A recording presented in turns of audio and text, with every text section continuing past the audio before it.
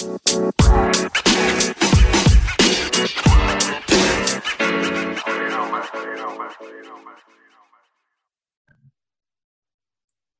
afternoon, good evening, good morning, wherever you are in the world, ladies and gentlemen. It is your boy, CIZZY. Curls popping in the EI. You know what I'm saying? We here, we live action. We have yet another guest. I tell y'all every week, look, I'm coming back with the guest, and I ain't lied to y'all yet. Why? Why have I not lied? Because truthfulness is the foundation of all human virtues, and we popping out here. So, boom. With that being said, we have a friend, a what would you call it? If I'm a fan of you, a star, shoot, a low key star in my eyes. You know what I'm saying?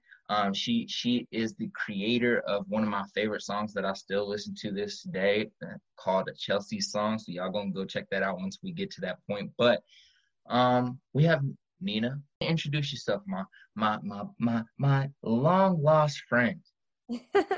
Hey, what's up, everybody? Yes, my name is Neena Rowe. I am a singer, a songwriter, a writer from Detroit, Michigan. And I've been based in lots of different places across the last few years, but currently in Detroit. Lit. And speaking of that, speaking of being based in a lot of different places in the past few years, like last time I checked in with you, you were in SoCal. Then I checked in again and you were in Chicago. And then now you're in Detroit. Run us the timeline real quick. Where were you over the past 3 years? Okay, over the past 3 years. So I graduated from Michigan State University with my degree in sociology. And then that fall, I moved to Southern California to basically do grassroots community building work. And that's kind of where my serious music career was reignited while I was down there doing that. And then after my 1 year sort of fellowship came to a close, I came back home for a year. And that's when I wrote the majority of my singles that have been coming out over the course of the last year. And then I applied for graduate programs while I was home. And that's what took me to Chicago. I was actually in Chicago getting my master's in journalism. And then it was an accelerated program, so it was just 1 year. And so I graduated with my master's actually a few weeks ago. Hey, congratulations. Hey, listen, if you at home listening right now, go ahead and clap for the lady. Clap for the lady. You feel me? Yeah, it was crazy. I mean, at the beginning of this year, I was in the middle of my master's program, but I also was doing there was a point where I was doing 3-4 shows a week on top of class and everything. And I was also freelancing stories with other publications. So that, school, shows, recording. So it was definitely hectic. But I'm super grateful for everything that I learned, through school, and then just the life lessons that came along with being in Chicago. And yeah, I wrapped up at the end of August and I came back home to Detroit. And yeah, I'm here for now. I'm just taking the next few months to concentrate on my EP, getting those songs done, and hopefully having a project out by the beginning of next year. Hey, well, I'm ready for that 2021 project, whatever it ends up being called, whatever amount of songs, Collis's ears is going to be there and ready when it pops out. So tell me a little bit about Detroit. How did your family end up in Detroit? And honestly, you're literally the only person, I think, maybe one other person in my life that I know from Detroit, which is kind of crazy because Detroit's, it is a major city. I mean, it's not LA, it's not New York City, but it's a known city. You know what I'm saying? So it's kind of weird that I literally only know 2 people from there. So I know nothing about Detroit besides what I see on documentaries and stuff. So please share with me how your family ended up in Detroit. Yeah, so I think, first of all, let me say that I think in terms of who I am as a person and who I am as an artist, I think is just as much because of Detroit as it is because of my Iranian background and heritage. So the city played a huge role in my development, both intellectually, spiritually, and creatively. So the reason we ended up in Detroit is because my dad and my mom didn't marry until later in life. They didn't kind of cross paths really until later in life. And so my mom came over to Canada as a refugee with my sister after the revolution in Iran, where they were persecuted for religious reasons. They had to escape. They landed in Canada. And my dad was in Detroit working for the City of Detroit Finance Department, because my dad came here. Because a lot of times with immigrant populations, you kind of go wherever you have family. It could be the most random place. It could be, a place that, like, it's not always a major city. Like, you might have family in Minnesota or Idaho or somewhere that's not a major city, and everybody then migrates there, and then you end up with like a really random cultural population there because people just go where their relatives are. So that's kind of what landed my dad in Detroit, is because my aunt married someone and he was a doctor, and so a surgeon, and so he got placed at a hospital in Michigan. So they moved to Michigan, and then my dad and my uncle also came to Michigan. So my dad went to Eastern Michigan University, and that's where he did his undergrad, and that's where he got his master's. And then the first job he got was at the City of Detroit Finance Department, and that is the job he just retired from a few months ago. So he worked there for like over 26 years. Hey, consistency. Yep, consistency. And that's like a thing I think of, like the older generation, like staying in one job for that long. Like us millennials, like we are so transient when it comes to that sort of thing. I would say it's honorable though. Like that's one thing, is like obviously nowadays, like you just shared right there, like with this new generation, like that's not what we're doing at all. And like when my parents try to tell me that, like it turns into a whole argument, because like it's just we're two totally different generations. But like that's super honorable, like to think that somebody like dedicated, so much time, so much effort for because the city was like it went bankrupt. Like the city was not, when my dad started working for the city in the early 90s, and the city was not in a good place financially on many other fronts, because Detroit at its peak had 1.8 million people living in the city. And 1.1 million people left between the 1960s and like the early 2000s. And that was a result, like largely a result of white flight. Because, and for those people who don't know what white flight was, essentially, like, due to the mistreatment of the Black community in Detroit, it reached a boiling point where Black Detroiters were like, enough is enough. And you started to see protests, and as we've seen recently, sometimes the protests would escalate, and so instead of people kind of sitting down and being like, all right, like, let's see what these people's grievances are, let's see how we can fix this, the solution was to run away and to flee from Detroit. And so then when you have all these white people leaving, then what ends up happening, businesses leave, like, because they're seen as the source of money. And so you had this large influx of people leave the city of Detroit, which basically left the city in ruins, because when you have all these people leave, you lose resources, right? And so then the suburbs started to develop, and the city was kind of left on its own. And so, like, that's why when people say, like, some people are saying this is the new Detroit, Detroit's coming back, you have another group of people who are like, Detroit never left. Like, there were still Detroiters living here, struggling and, like, trying to make something beautiful out of what everybody left behind. And I think, like, that's part of what makes me so, like, proud of the city that I come from. Like, I was born and raised on the east side of Detroit. When I was 13, my family moved away into the suburbs during the housing market crash, because the high school that we were close to at the time, it was Finney, and it was not a very good high school, and so they didn't want me to go to school there. My sister got into Cass Tech, which is like one of the best. That's where Big Sean went. That's like one of the best schools in the city, but I didn't have Cass Tech grades.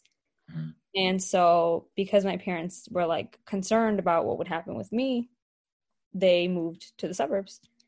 But like, I spent most of my formative years in the city, and honestly, like, growing up as a young, as an Iranian person in a Black community is not something you see every day. It's not a very common thing that happens, but I'm super grateful for it, because I feel like it really, like, helped me become an advocate and helped me become a resource to the Persian community, especially when it comes to like overcoming some of their own prejudices, a lot of the prejudices that exist in our community.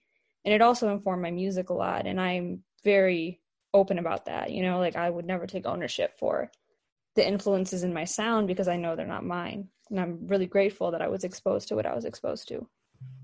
Absolutely. That was a beautiful way of sharing, you know, a little bit about Detroit with a mix of your history and its history, because that was a little educational for young Collis here, you know. So just some random questions about Detroit. If you were to like give me like, you know, I pull up in the city, I want to get some like fire food. What are like two spots that I'm gonna go to, and like what do they serve? Like what are your go-to spots? Specifically Detroit though, like the city. Don't give me anything like random somewhere else outside of Detroit. I know, I got you. So one of the Detroit staples are coney dogs. Like there's a coney, but it's not like they're called conies, but they're really like diners, and they serve the coney dog, but they also serve like a lot of other like diner foods, like sandwiches and like, you know, chicken wings and fries and like those types of things too. But the coney dog is essentially kind of like a chili dog, and that's like a kind of like a Detroit staple. So it's something that's highly publicized, but like the conies downtown are the conies that like tourists come and go to. But then like there's conies on 8 Mile that are really good, and there was like a coney by my house on the east side that was really good. Like, so that's one staple Detroit thing is like Coney Islands. It's like getting a coney or going to a coney. So I would definitely say that's a Detroit thing.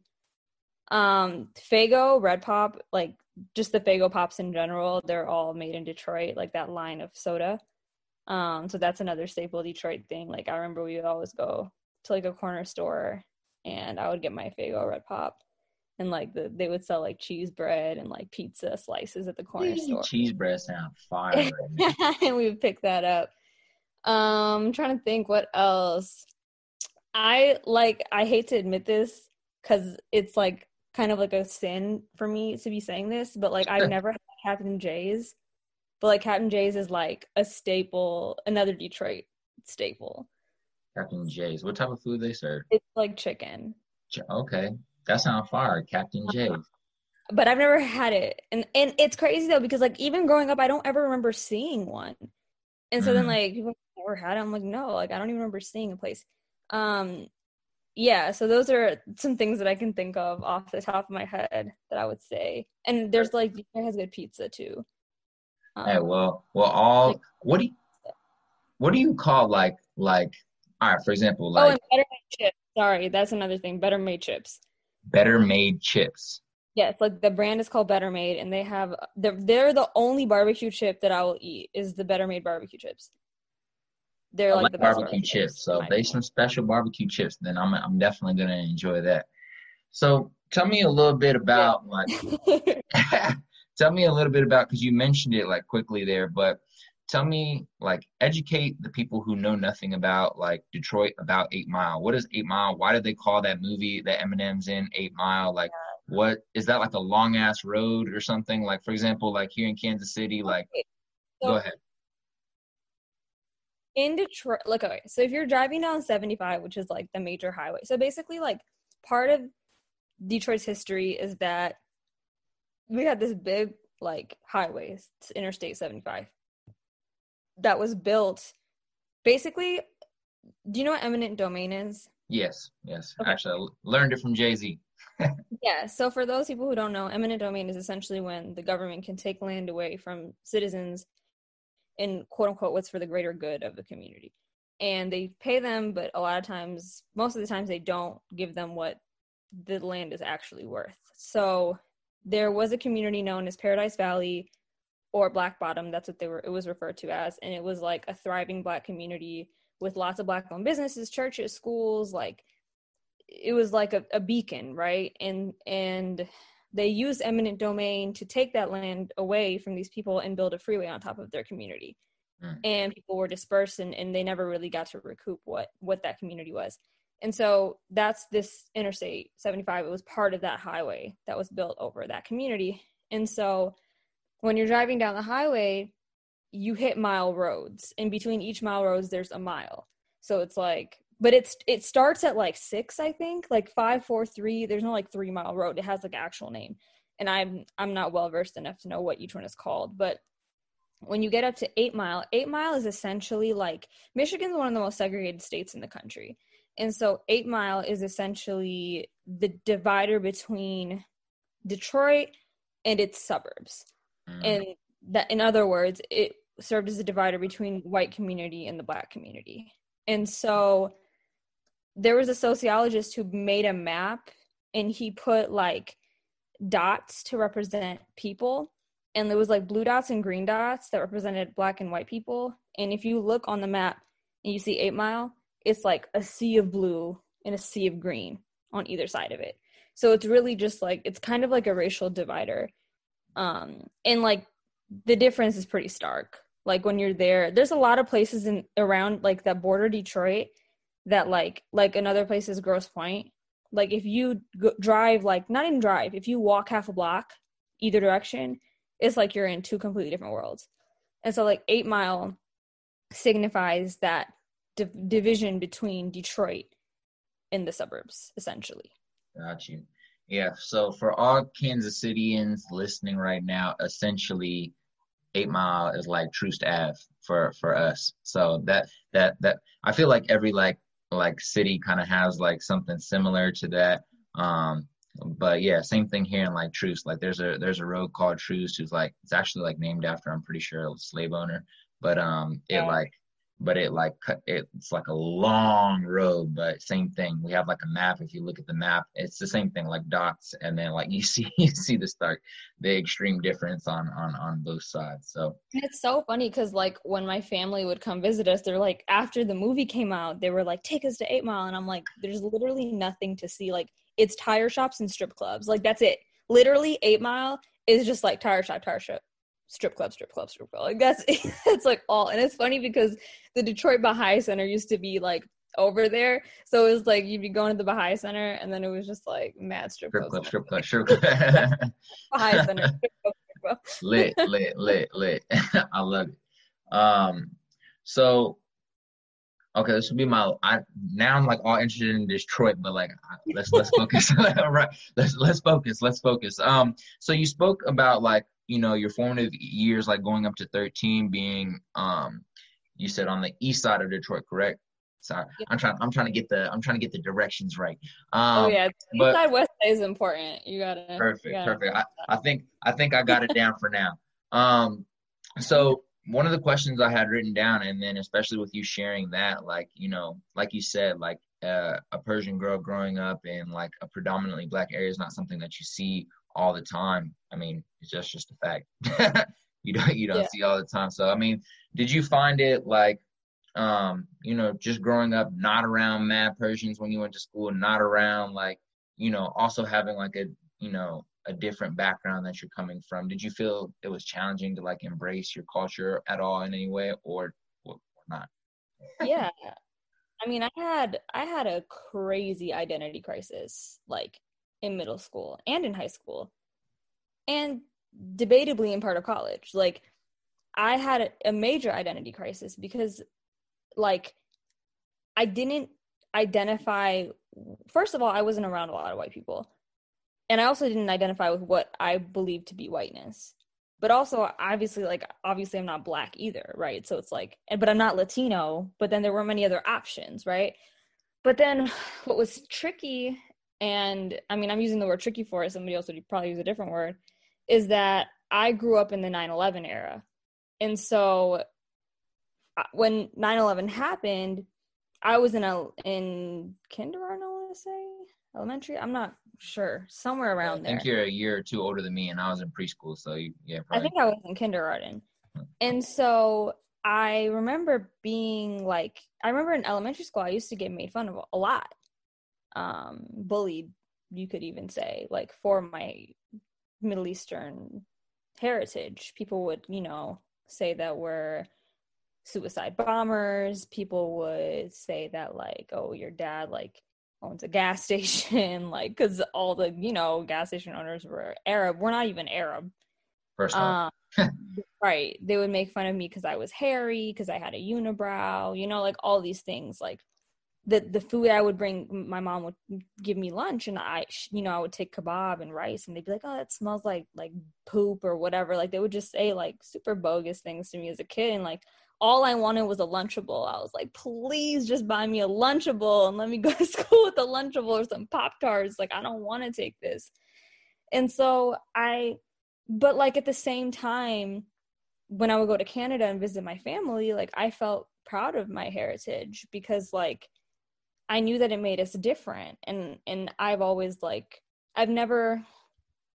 always been different. I've never lived somewhere where I was the same as everybody else. And so like I've come to embrace that. So I never resented my culture. I've never I mean, that's hard to say though too, because let me say this. Black people never made me want to be white, Black people never made me want to be black, but white people made me want to be white. Like Black people didn't make me want to not be Persian, but like being around white people made me not want to be, you know? So like when I would go to Grosse Pointe and visit with the kids there that grew up in this affluent community, I would want to, you know, straighten my hair and pluck my eyebrows and wear Hollister, you know, Abercrombie and Fitch. Like I don't want to do that because I'd want to fit in with them. And even like when I went to school, because like in middle school, mostly, I think most, if not all, my friends in middle school were Black. And like, obviously that was the community I was living in. That was where I was going to school. So I would wear, you know, like the Rocawear and the Baby Fat and the Air Force Ones and like all that. But I was Persian. Like I knew I was Persian and I was okay with being Persian, right? They never made me not want to be Persian. They never made me want to downplay my Persianness. If anything, they would be like, oh yeah, you're Persian. Like that's cool, you know? Whereas like in those other settings, when I was in more affluent white circumstances during my middle school years, in those scenarios, I would feel like I wanted to align more with whiteness, because I felt ostracized, and in those I felt like not enough, you know, like I felt inferior. And I think that's a race thing, but I also think it's like a class thing, because the average income in Grosse Pointe is so Grosse Pointe, there's like Grosse Pointe Farms, Grosse Pointe Woods, Grosse Pointe Park, like there's multiple Grosse Pointes. And then one of the ones that was closest to us, the average income was over $90,000 a year. And like, we weren't making that kind of money. We weren't making anything close to that, you know? My mom at one point worked at Farmer Jack. It's a grocery store. Like, we were not affluent. And so then when I was 13, we moved to an affluent suburb. And then I had to start to keep up with them. You know what I'm saying? Like, Right. Like it was constantly like, I never felt like I was somewhere where I just fit in. But when I was younger, I viewed that as like a shortcoming. But now that I'm older, I'm so grateful that I never fit in, you know? And that's what I think it's like, that's through my music and through who I am as an artist, like I want young people to understand and to realize that like the things that, and I know it sounds cliche, but it's true. The things that make you different are what makes you stand out. And the older you get, the more you want to stand out, and the more that standing out is going to benefit you in the long run. Right. That's extreme facts. And I love that you like, you know, wrapped with that point, because that's such a powerful like statement. You know, there's so many things that as we're like getting older, we don't quite understand or grasp. And then we like realize like what it, you know, like how grateful we should be for that once we grow older and are able to like, I guess, think a little bit differently. But what that made me think about was Nipsey Hussle and how he preaches about authenticity so much, and how powerful authenticity can be. And that's what you're talking about. Essentially, it's just being authentic and true to self and embracing whatever you're about, but being 100% whatever you're about. You know what I'm saying? And you know, you sharing that the more you get older, the more you'll desire that, and also the more valuable that is. And that's just 100% fact. So thank you for vibes. So let's talk a little bit about your singing. What's like, and songwriting and writing in general. Let's dial it back. What's your first memory? You can cover all three, whether it's writing, songwriting, or singing, but what's like your earliest memory of any of those three? like you being interested or talented at any of those three? Okay, so ever since I was like a toddler, my family used to like put me in front of our family and I would sing and dance. Like what and I was like a Britney Spears stan as a child. And so like in Backstreet Boys and Destiny's Child. And so like basically my sister was 10 years older than me. So like anything she listened to, like I listened to like heavy. Right. And so she listened to those people and you know, she had like the Brandy Monica Boy Is Mine single CD. Like these are all CDs, you know. So I was always like singing these songs. Like she had the 100% Genuine CD, and I had no business listening to Genuine at like 7, but but I was. And so like I would always get up in front of my family and sing. So I was always singing. I was always and like my parents are musical. I mean, they never pursued it, but they're musical. My mom sings, my dad plays Persian instruments.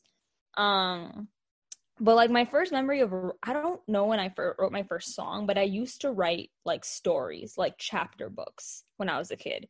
Like I would write like stories, like there'd be characters and like it'd be chapter 1, chapter 2, and like I recently found one of them and I was reading it and it was just like so funny. So I think like that was like probably the beginning of and I would always write about like what life I would have, you know, thought I would have wanted and whatever. um and so it was just like a little fantasy world that I would make for myself and write these little chapter books. But that's the earliest memory I have. But like even in high school, in middle school, I did choir, I did musical theater. Like I've always been finding ways to like perform and sing and storytell. And storytelling is such a big part of Persian culture too. So like I was very much surrounded by it. My always like it's you know How it's always so though? Like how so? Speak a little bit more on that. Like how so in regards to like storytelling and Persian culture? Like what do you mean by that? well, I think storytelling, well, Persian culture specifically, I think it's tied in just because like we have such a rich history of poetry. Like some of the most prominent poets in the world hailed from Iran. So like Sadi, Hafez, Rumi, just to name a few, you know, there's countless others. Tahir was another Fine. famous Persian poet.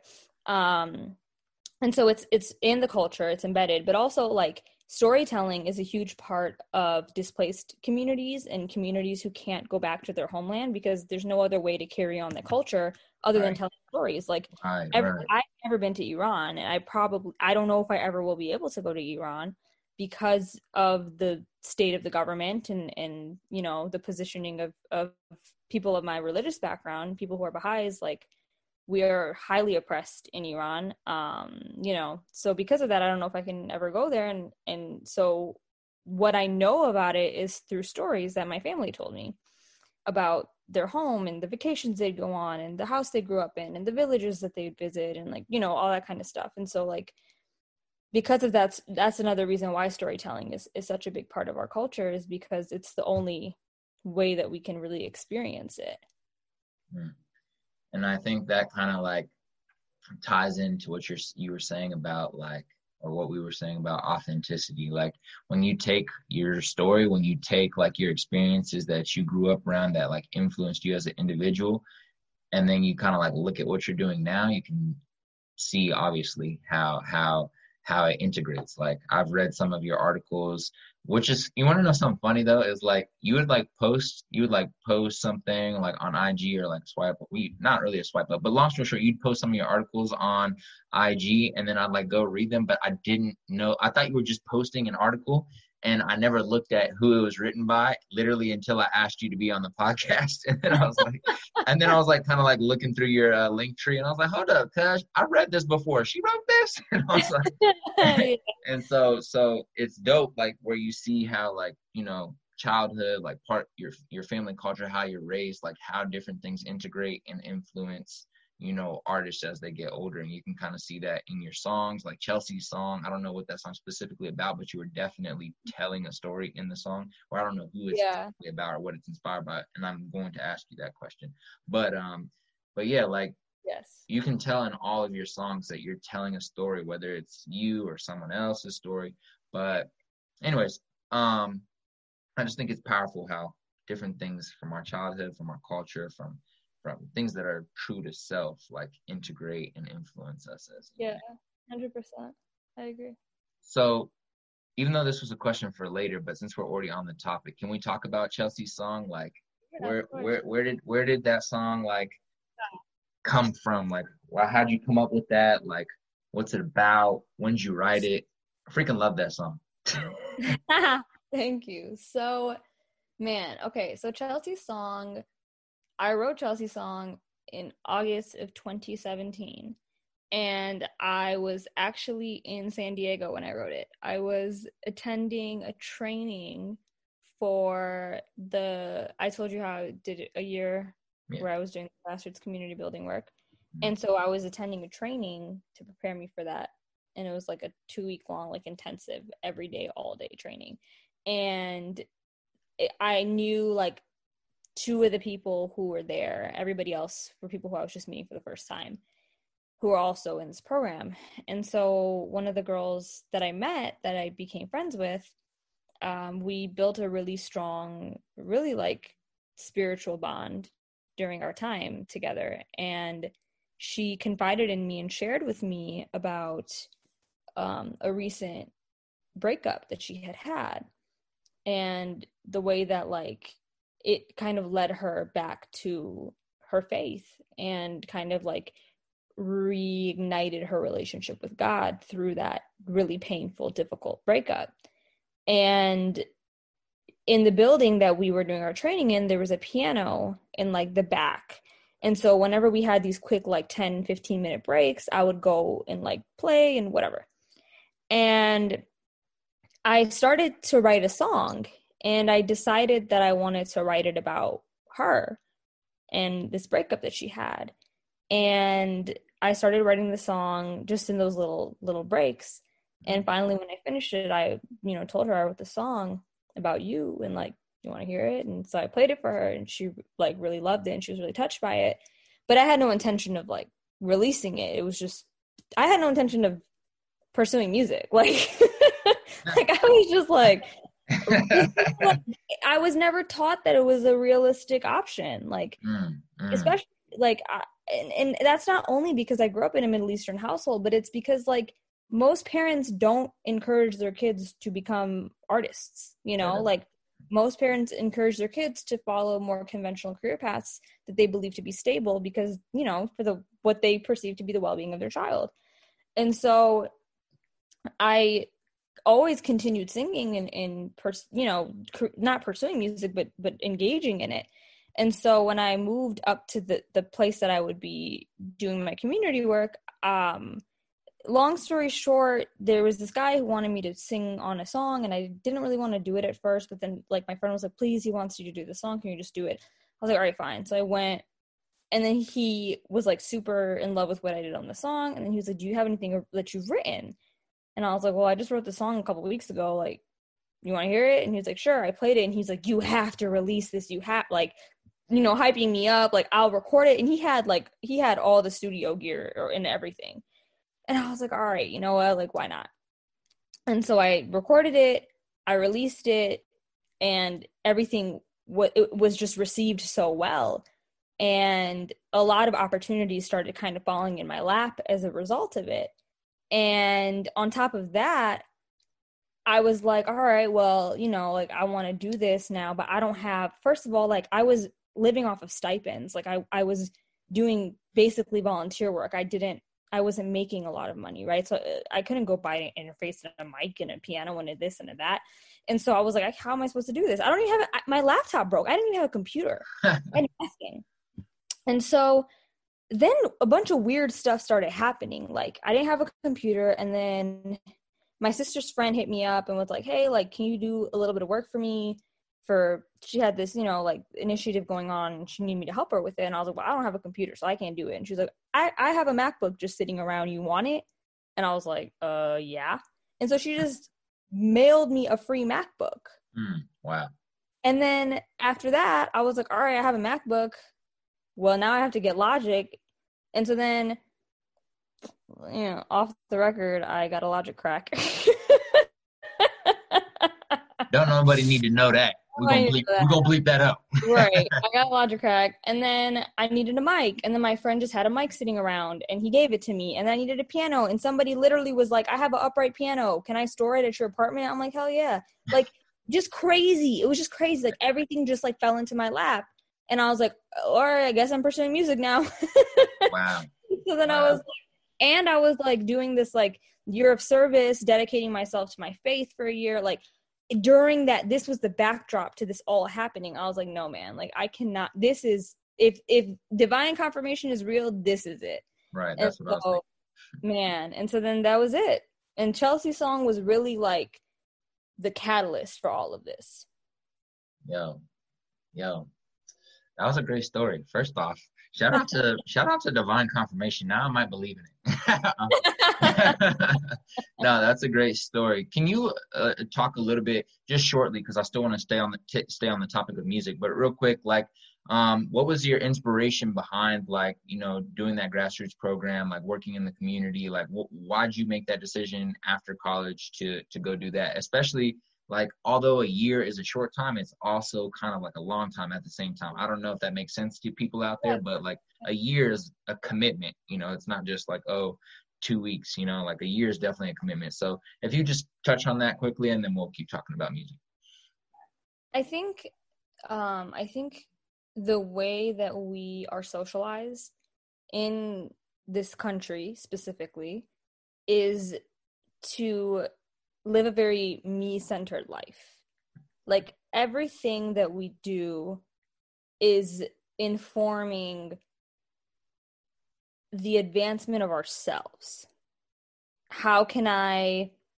Where's the best school for me to go so I can get the best job? Like, who are the best people for me to be friends with to make me feel good? Like, who's the best person for me to date so that I can have the best relationship that I want? Like, what's the best stores for me to shop at so I can have the fits that I want to have? Like, it's just me.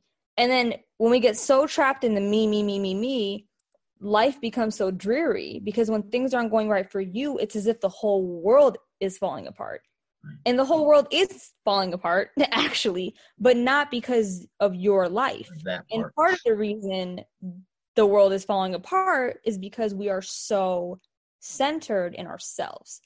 And so, like, for that reason, I think it's important for us to dedicate time and space to serving other people, into making our lives about other people, and not being so centered on ourselves 24/7. Because listen, if you take time to put your ego aside, or try to put your ego aside, and work for the betterment of a community, right? Like, you're getting better anyway. Like, there's no way you're going to do that and you're not improving, Like, it's going to contribute to your well-being, whether or not that's your intention, right?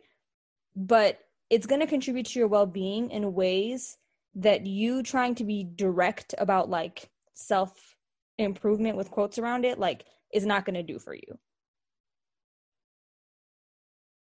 And so part of my motivation in doing that year was because I felt like I've been blessed so much. And I don't mean blessed in terms of, like, material things. I mean blessed in terms of, like, the amazing people that I've had in my life, and, like, the lessons that I've learned and the experiences that I've had.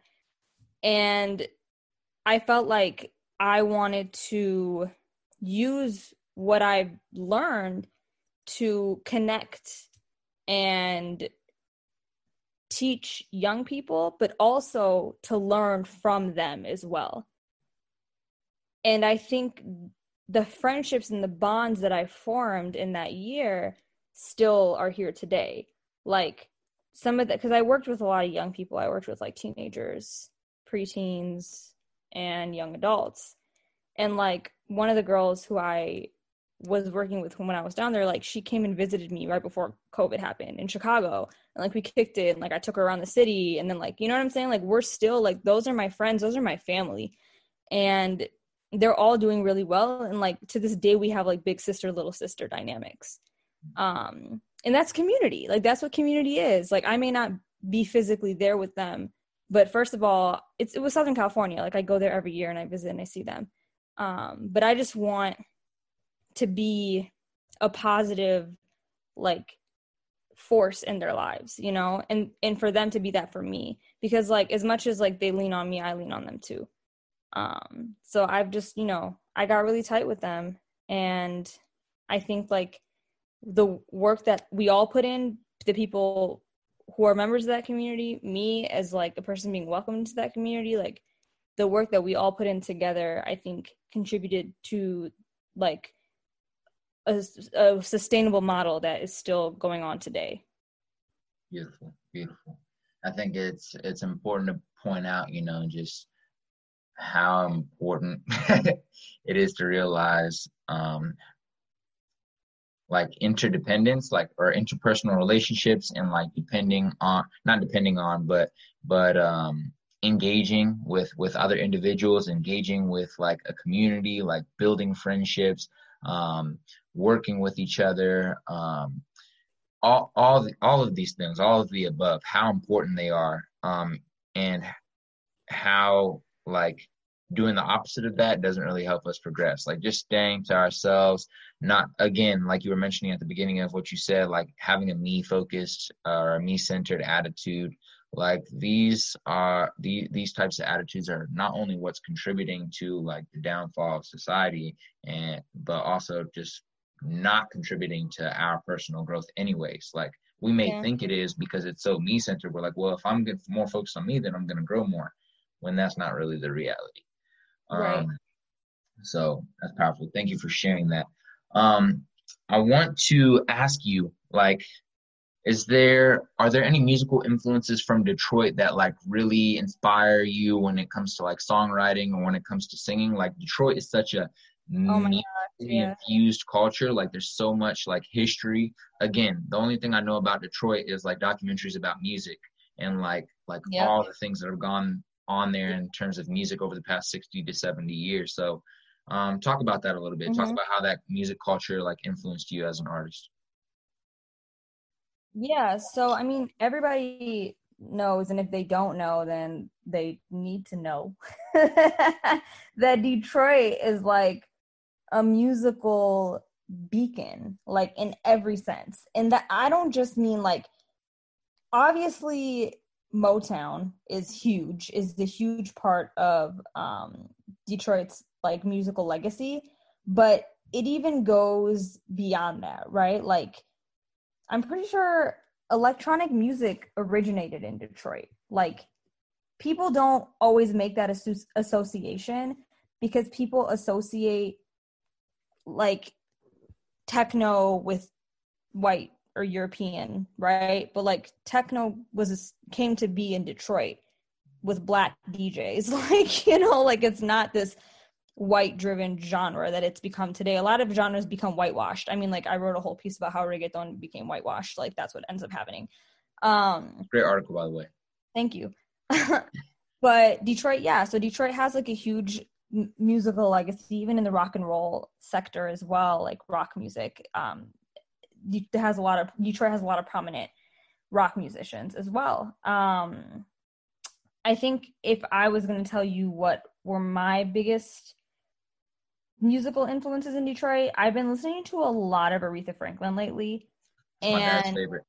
man, like I've obviously always known that she is one of the queens of soul music, but Aretha Franklin as a songwriter too, like the things that she would sing about, the things that she would write about, the way that she plays with her tones and her voice and her melodies, like she knew her voice so well. Like she knew exactly what worked for her. And like I literally will like listen to her songs and like try to like repeat the melodies and the runs and everything that she does, and like I study it. Lately I've been like, I would be, you know, because I drive to go to the studio a few times a week, and on that drive I'm just like listening to Aretha Franklin songs. Yeah, I think she was incredible. And I draw a lot of lately I've been drawing a lot of inspiration from her. Also Aaliyah was born in Detroit. Didn't even know that. Yes, and I love her. And I think she's a musical inspiration. I also think that she's like, she was born in New York, raised in Detroit. She's a musical inspiration and she's like a fashion icon. I loved the way that she presented herself. I loved her image as an artist. Like, she was kind of mysterious. Like, she didn't put everything out there. Like, and when I say she didn't put everything out there, I don't mean like physically. I just mean like in terms of who she was. Her persona was kind of mysterious. And so those are two individuals. And like, obviously Big Sean just put out an amazing project. Detroit 2 just came out recently, and I've been like listening to it super, super heavy. It's been like Aretha Franklin and Detroit 2. Hey, that's a solid mix. Yeah. That's a solid mix. I couldn't complain if it was on my playlist in the car. Man, and you know what? Like, I listened to a little bit of Sada Baby. Like, I listened to some of the Detroit rap. Kansas City people freaking love Sada Baby. Really? It's crazy. Like they love. It's wild. Anyway. Oh, funny. Yeah, I love him too. I don't blame them. He's great. I listen to him. I mean, I listen to all. I don't listen to techno. I'm not even gonna front on you. Like, I don't listen to techno, but most facets of Detroit music, like I am, somewhat tapped into, and I do listen to. Love it. And how do you kind of like approach, like, do you have like planned out like days where you're like, today I'm going to write a song, or today I'm going to like record a song, or today I'm going to freestyle? Like, how do you schedule like creating music, or do you just let it come when it comes? I mean, I think letting it come when it comes for me is like a terrible approach, because there's no like structure to that. And I think in order to become like an expert at something, you need structure, and you need like perseverance and diligence. And when you kind of become, I'll do when I feel like it type thing, like, it may not always happen. In terms of my recording sessions, like, everything's scheduled. Like, we're going to meet at the studio at X time to X time on this day, and like, whatever, it's not so rigid that if it's like, all right, it's like 7 and like we want to keep going, we're going to stop because it's 7. No, like, we're going to keep going if we want to keep going. If inspiration flows, you go with it. But because I was in my master's program, like, I wasn't as disciplined about writing and recording at home on a regular basis. But now that I'm back at my parents' place, like, I'm now able to dedicate more time to trying to write and record every single day. Like, the goal is to do it every day. Like, you should be writing every day or doing something. And when I say writing, like, sometimes I'll make something and then I'm like, I'm never going to use this, but at least I got in the practice of writing and like composing and like playing the piano. Or like, lately I've been trying to, pick up a little bit of production. So I'll like make some drum patterns and like listen to different samples and like try to get my ear adjusted to those different things because even if I don't have any intention of becoming a producer, but it makes me more effective when I'm in a session with my producers to explain what it is that I'm looking for and to give more feedback and more insight into what I want the music to sound like. Absolutely. I love it. Can you talk a little bit about how, like, personally for you, how important like social media is, or like in terms of branding for music and like as an artist? Like, I mean, do you think about that, or do you kind of just like, because like personally, I think naturally you just swaggy as hell. You feel me? Like I like, because like I just put it out there for the podcast listeners. I don't care. I'll be like complimenting in her DMs every single day for like the past 4 years, like dead ass. Go look at the thread about her outfits, her shoes, the nails. Like, bruh, she is popping at all times, blood. Like, if y'all watching this on video right now, y'all peep the nails and the earrings. Like, don't cap, okay? But anyways, back to the point. Yeah. Do you think about like branding when it comes to being an artist, and how do you think about that? I think I don't think maybe I don't think about it as enough as I should, but it is important, obviously. Like, it's very important, and I would be lying if I said it wasn't. If somebody is an artist and they tell you that they're just posting something just because, they're probably not. Like, at the end of the day, like, obviously we do this music thing because we're passionate about it and we love it, but we also need to pay our bills. and we need to pay off our student loans, and you know what I'm saying? Like, we need to pay our car note. Like, we have to profit off of this. This is an industry. And with that being said, like, you have to be marketable. If you're not, you could have a crazy voice and crazy pen, but if you are not marketable, then what are you giving them? You know what I'm saying? Like, Talk. Real talk. and when I say them, I mean the people in this industry who have the dollars to invest in you and to push you. Mm-hmm. And so, yeah, of course, like, I'm cognizant of what I'm putting out there. I will never in a million years say or do something that is not in line with who I am genuinely. I will never do anything that I'm against just for clout or just for money or just for, you know what I'm saying, like, to appease a white collar person. But at the same time, I'm also knowing how to play up my characteristics that could be seen as unique or marketable, because things are marketable for a reason, right? Like, it's marketable because it people can connect to it. People are not stupid, you know. Listeners, users, people on social media are not dumb. Like, if they see something fake, they will call it out for being fake, right? Right. And if So they don't do that, they'll just cut it out of their feed and not pay attention ever again. they will follow you and they will stop listening to your music and they will move on to the next one, right? So you can't I did it fake yesterday. something, huh? I said I did that yesterday. Right. Yeah. I mean, hey, we do it every day, right? So it's like, you can only fake something for so long, and that's why it's important to find, everybody has it. Find the things inside of you that are your superpowers, and those are the things that are going to grasp attention and that are going to create connection. Facts. I agree. Talk a little bit about your single "New in Town" and just tell me a little bit about that. Tell me about Winter Heart. Tell me about some of the recent music you dropped, how you feel about it. I know I can't remember which one of those two songs it is, but I know I was like maybe like last month or something was listening and I was looking at the streams. I was like, oh, they running her song up out here. So Yeah. tell me a little bit how that feels and you know, maybe the how you approached releasing the music. I mean, it's dope. Like, I'm really happy with how both the songs did. Um, New in Town, New in Town wasn't supposed to be, Winter Heart was supposed to be the first single. And then we wrote New in Town, and I was like, yeah, I think this is it. And, you know, so the rollout, like, it was my first rollout. Like, I creative directed it. My photographer, Nate Sterling, he shot the cover art and did a, you know, great job at that.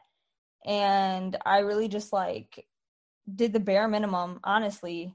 And the song really just did way better than we all expected. And not because it's not a great song, it's a great song, but just as an emerging artist with $0 behind me, like, we didn't expect it to do the numbers that it did.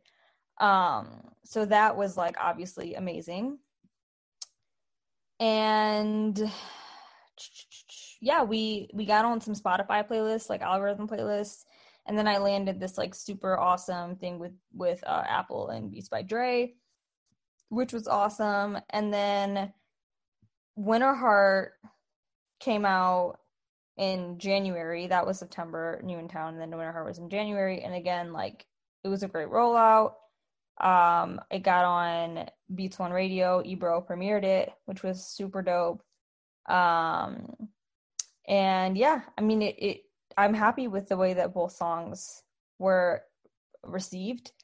All the people who listen to my music are so gracious and so encouraging, and I'm so grateful for every single one of them who stream my music, because, like, thinking back, like, I looked the other day, I was just, like, going through my old Tumblr account, and on my ask box, you know how you had, like, the little ask box or whatever? Yeah, I don't know. yeah. I was a Tumblr fanatic. Okay, so one of the asks was, like, somebody asked me what my dreams are. they're like, I see you sing, like, what are your dreams? I was in high school. And I was like, well, dreams aren't really realistic, so I'm going to go to college. Like, I just gave this, like, yes. Like, I was just like, well, that's not really realistic. So I'm just, I'm in college and whatever. And so wow. That's crazy. where I was at, like, that, it made me so sad. I was like 16. Like, I was 16. And I was, like, saying that my dreams are not realistic. And so I feel like if my the 16-year-old version of me was to see this version of me, she would probably be like, oh, damn, like, you're doing it. Like, you're really doing it. Like, wow, And so yeah, that feels really good. And I think by the time this podcast is going to be out, I'll have a third single out, which I'm super, super, super psyched about. I love this song. I'm so excited. Hey, well, that means that I'm excited too, because if you think it's popping, I'm probably gonna think it's popping. Yeah, and I'm my biggest critic, so. Hey, nah, I'm ready. It's like I don't even know what genre I would put your music in, but regardless of whatever it is, I don't listen to your type of music, like personally, like, you know what I'm saying? So Yeah.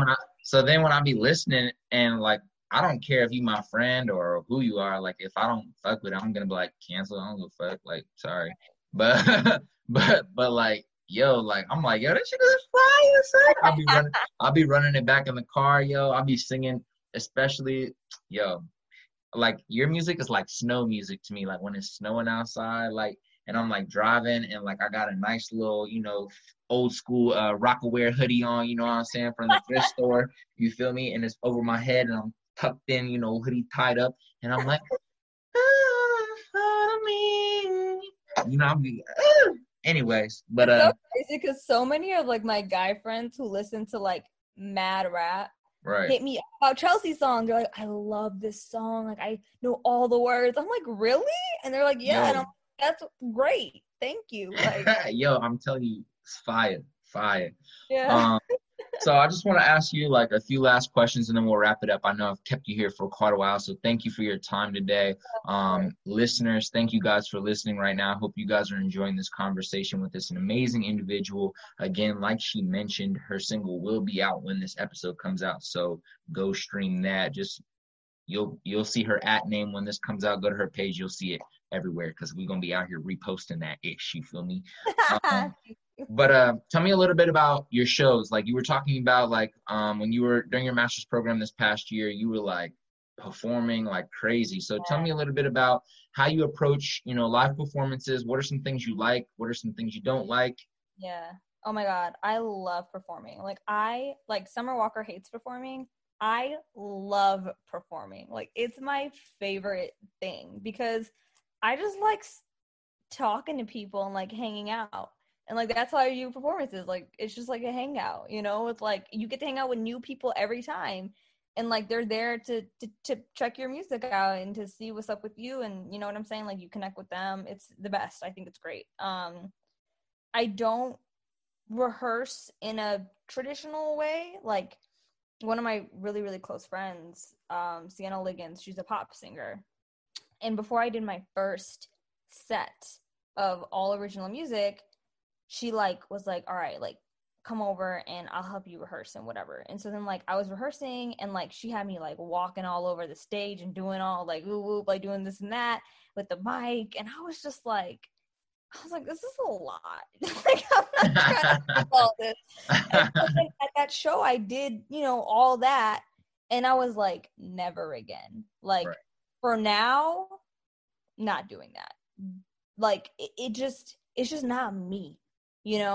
And so at my, like, I think in this year I did the most shows I've done any year. I probably did like, well, because of COVID, right? Like, I did like 8 shows and then, or more, maybe like 10 shows. And then, with COVID, everything got crazy, but I wouldn't rehearse like what I would say in between my songs. Like, I would just get up there and wing it every time. And like, it's always nice when the audience like a little drunk because then you're like a little funnier and like a little cuter, a little better. Right. I would always be like, can I not go first so they can get a little litty and then I can go up? Intelligent. Hey, strategy is everything. Man, yeah, no, but it's great. I love performing. Like, I like to kind of talk to the audience, like ask them questions. Like when I perform Winter Heart, like, have y'all ever been in a situationship? You know, like raise your hand. You know, just like making those right, making those connections with people. Like it's so much fun. Like I love performing live, and then you can do different stuff with the song and like take melodies in different directions. Like it's so much fun. You can perform things that are not released. Like it's the best. I cannot wait until this is all over so I can be Get back out there. Bag. Absolutely, absolutely. And I told you before, but then COVID hit, but guarantee that, you know, when things open back up and a little bit more chill, I'm definitely sliding through for a show. Please do. And for sure, for sure. It's been too many years. So I have one final bonus surprise question that wasn't on our questions list, which most of the questions I asked you weren't on the questions list. So so I hope you're ready for another, you know, situation of winging it. But yeah, no. So again, I want to say thank you for your time today. You know, I know life can be busy. I know you got music to be writing. I know you got music to be recording on top of other life situations. I know you got stuff to be writing. And like I said, all your articles have been super fire and informative and educational. And Thank your you posts, so much. absolutely, and your posts you share on IG are always valuable. If you're not looking fly, which is a blessing, then it's a valuable, you know, post with information. So I think you're killing it out here. Like Fit Pick or The World is Falling Apart. It's like one of the two. yo, but it's like it's an educational. The world is falling apart, not just I'm grabbing a charger, but it's not just like, oh my gosh, the world's falling apart. I hate everyone. No, it's like, yo, this is what's going on. This is how you can help. Yeah, this, action items. Exactly.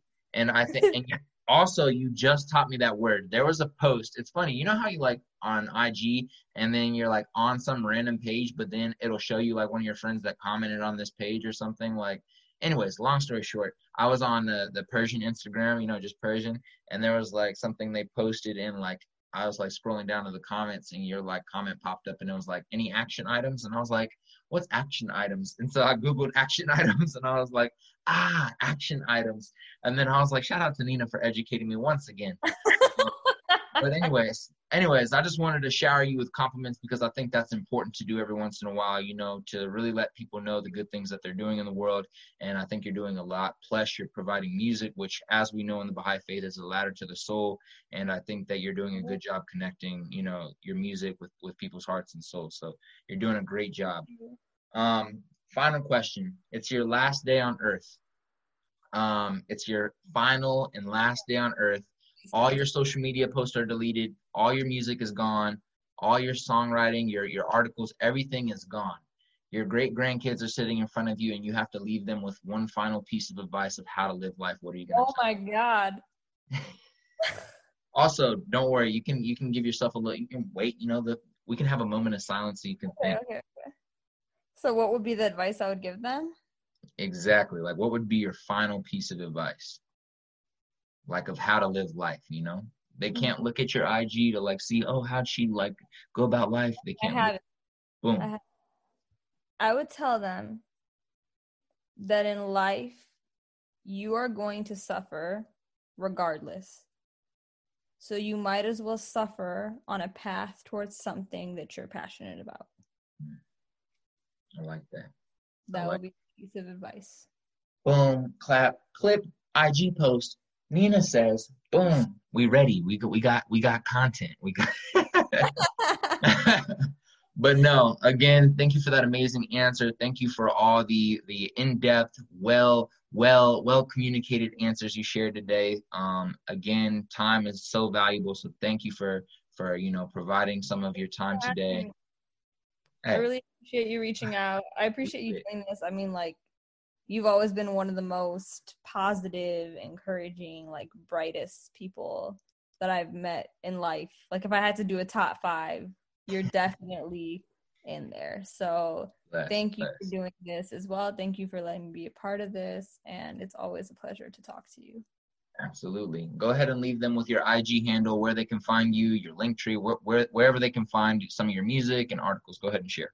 Yeah, the best place to find everything that's going on with me is through my IG at Neena Rowe and my Spotify. Follow me, Apple Music. You guys can check me out there too. I'm on the major streaming platforms. And yes, single so far is out now. Check it out.